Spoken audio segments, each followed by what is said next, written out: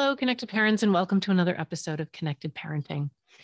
Today, I wanted to talk about how we speak to our children, how we often speak to them in ways that we would never, ever tolerate if someone spoke to us. And we don't really think about it. And somewhere in our minds, we think because they're 4 or they're 10, that it somehow affects them differently, but it really doesn't. Hi, everyone. I'm Jennifer Colari. I'm a child and family therapist and a parenting coach and the founder of Connected Parenting. And welcome to the Connected Parenting Weekly Podcast. Join me every week, and we'll tackle everything from temper tantrums to bedtime to sibling issues to teenage angst. Parenting can be so wonderful, but it can be so hard. Parents often say to me, "Hey, can you just come live at my house?" This is the next best thing. Let's do this together. So I want you to imagine for a moment, I don't know, you're unloading the dishwasher and your spouse comes in and says, "Why do you do it that way? I've told you a million times, put it on the top. Don't put the dishes like that." How would that feel? Just take yourself into that place for a moment and think, how would that feel? And what would you do? And how would you respond? So somehow, when we talk to our children like this, we have this idea that somehow it affects them differently, that because they're 4 or because they're 14, that it doesn't affect them the same way that it affects us. But it actually really does. And so here's a couple of things to be thinking about. One, and this is particularly relevant to anger and yelling. So very popular parenting techniques for sure, but they don't really work. And yelling is really not that effective. And I can prove it to you. Like, when in your life have you ever been yelled at, screamed at, reprimanded, bawled out, and you've gone, "Oh, thank you. Thank you so much. That's fantastic. That is perfect. That's what I needed. Thank you." Never, right? Never would you do that.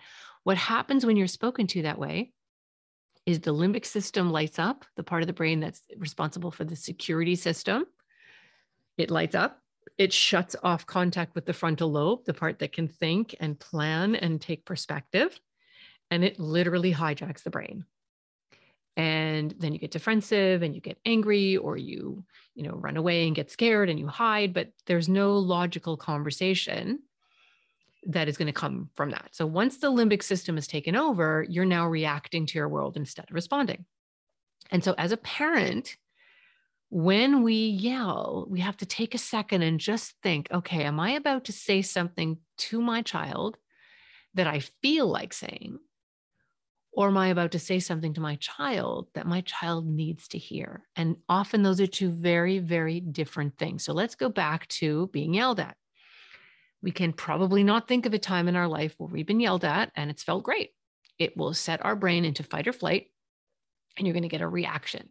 And that's exactly what's going to happen with our child or anyone else that we speak to like this. So here's a really important tip. When you are angry with your child, when you are frustrated, when they've done something for the 18th time that you've asked them not to do, when they've ignored you again or done something again that you've specifically asked them not to do, and you're angry and what's coming out of your mouth feels great. If it feels great, it's wrong. Okay. It should feel stuffed back down. It should feel like, "Oh, I am so," like, you should feel your own body trying to suppress that anger. If it is not feeling mitigated, if it is not feeling suppressed, if it is free flowing, then you are probably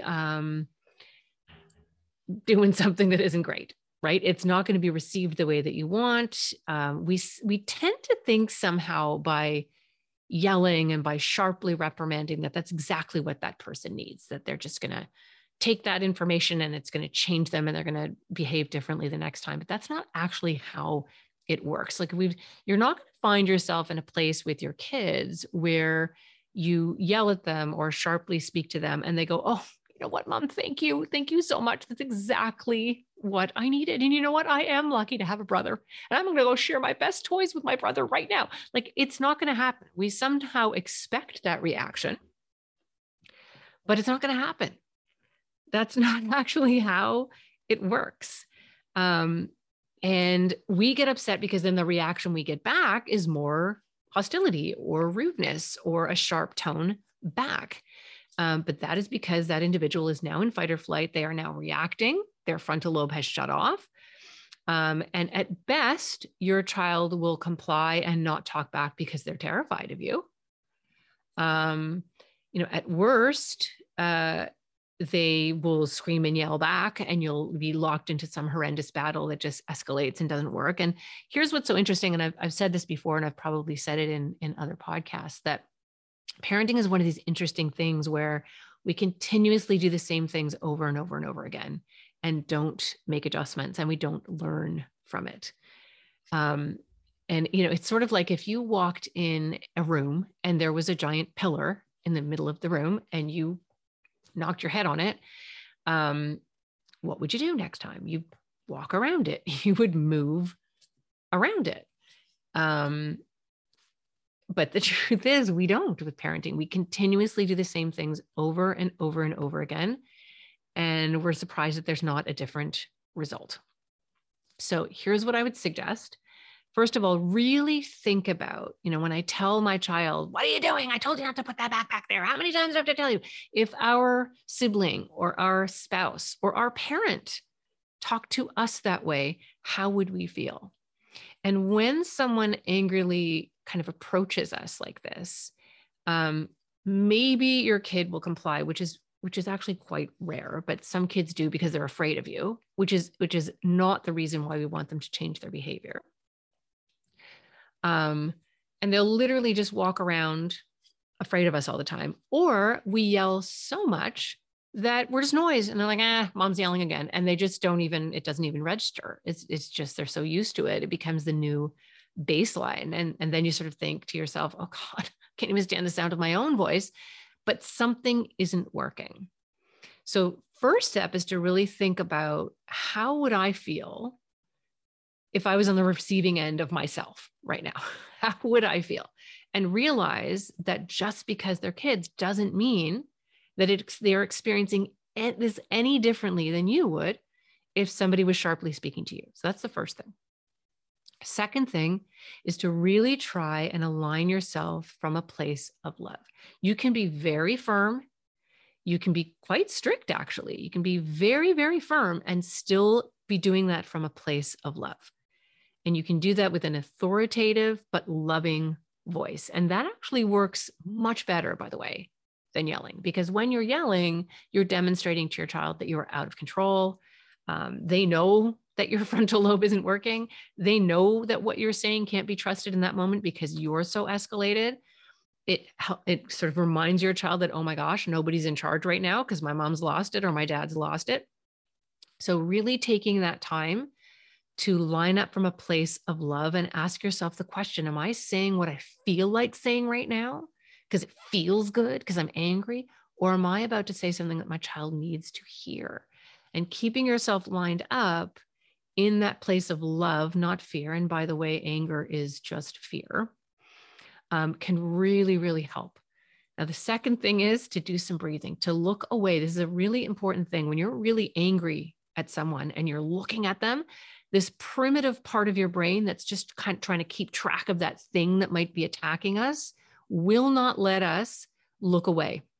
And all of our senses become heightened. Sound, touch, everything becomes incredibly heightened in those moments, because this is a very, very prehistoric program that helps us avoid danger.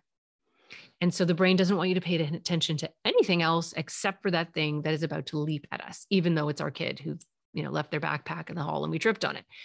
You really have to understand this kind of primitive part of the brain that just has this ability to hijack the rest of the brain. In those moments, we have surrendered to our security system, to our very primal limbic system. And so it's really important to remember a few things. One, you have to change your breathing.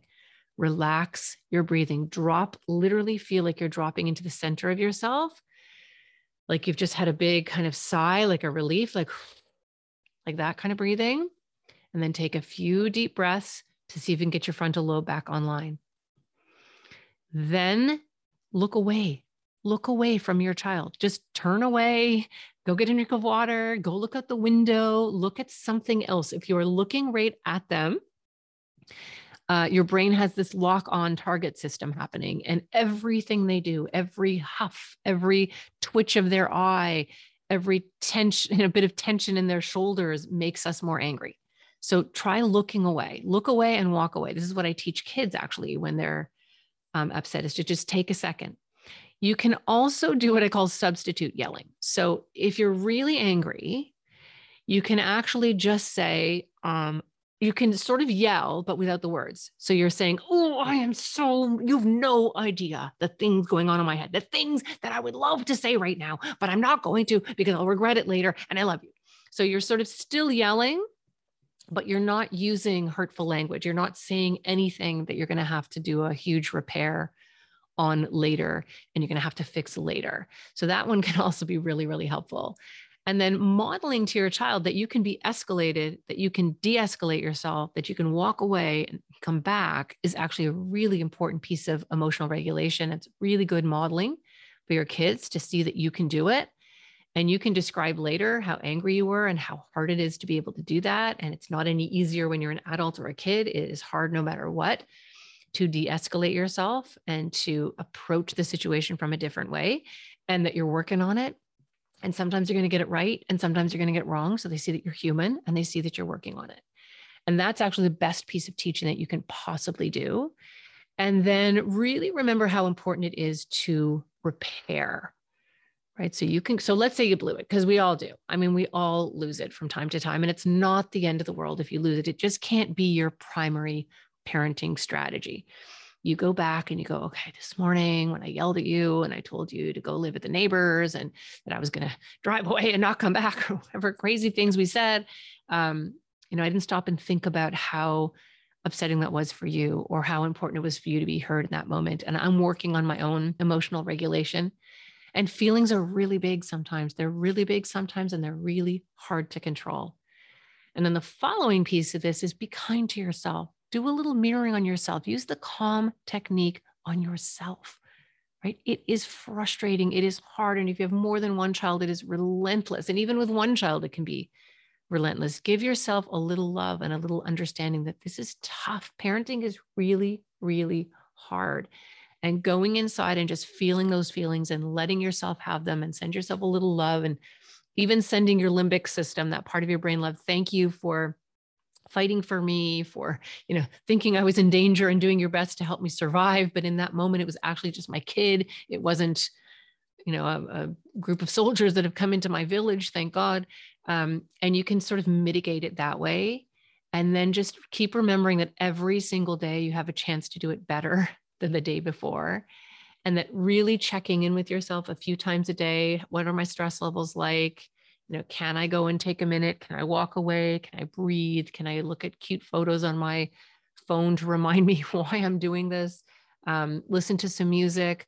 I've even suggested to families sometimes put your earbuds in and have like beautiful, inspirational, instrumental music playing in the background. Make morning breakfast with theme music in the background. You cannot imagine how that can calm you down and ground you. That can really, really help if you need some extra help to manage.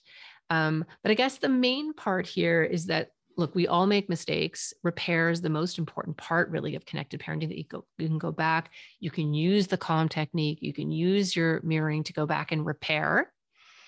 That's really helpful. And for a reminder, go back to the first couple of episodes of this podcast, just to keep you in touch with what that is, and keep practicing. Remember, it's something that requires practice and you get better at over time. And just every day when you wake up, just try to do better than you did the day before. And if you blow it, go back and repair, and demonstrate to your child and to yourself that you are doing your best to line up from a place of love, not fear and not anger. And try to keep in mind this idea that just because they're kids doesn't mean it's okay to speak to them in ways that you would not tolerate. And just wake up every day and try to do it, and try to do a better job than you did the day before. And on some days, you're going to do your best. On other days, your best will look very different if you have a migraine or something happening at work, and this is a really important thing to keep striving for, to be kind to yourself about. Remember to use the calm technique on yourself. And for more information on connected parenting, go to connectedparenting.com. There's my books. I have online courses. One is just videos. One actually includes a closed Facebook group that I'm very active in, and and monthly coaching calls.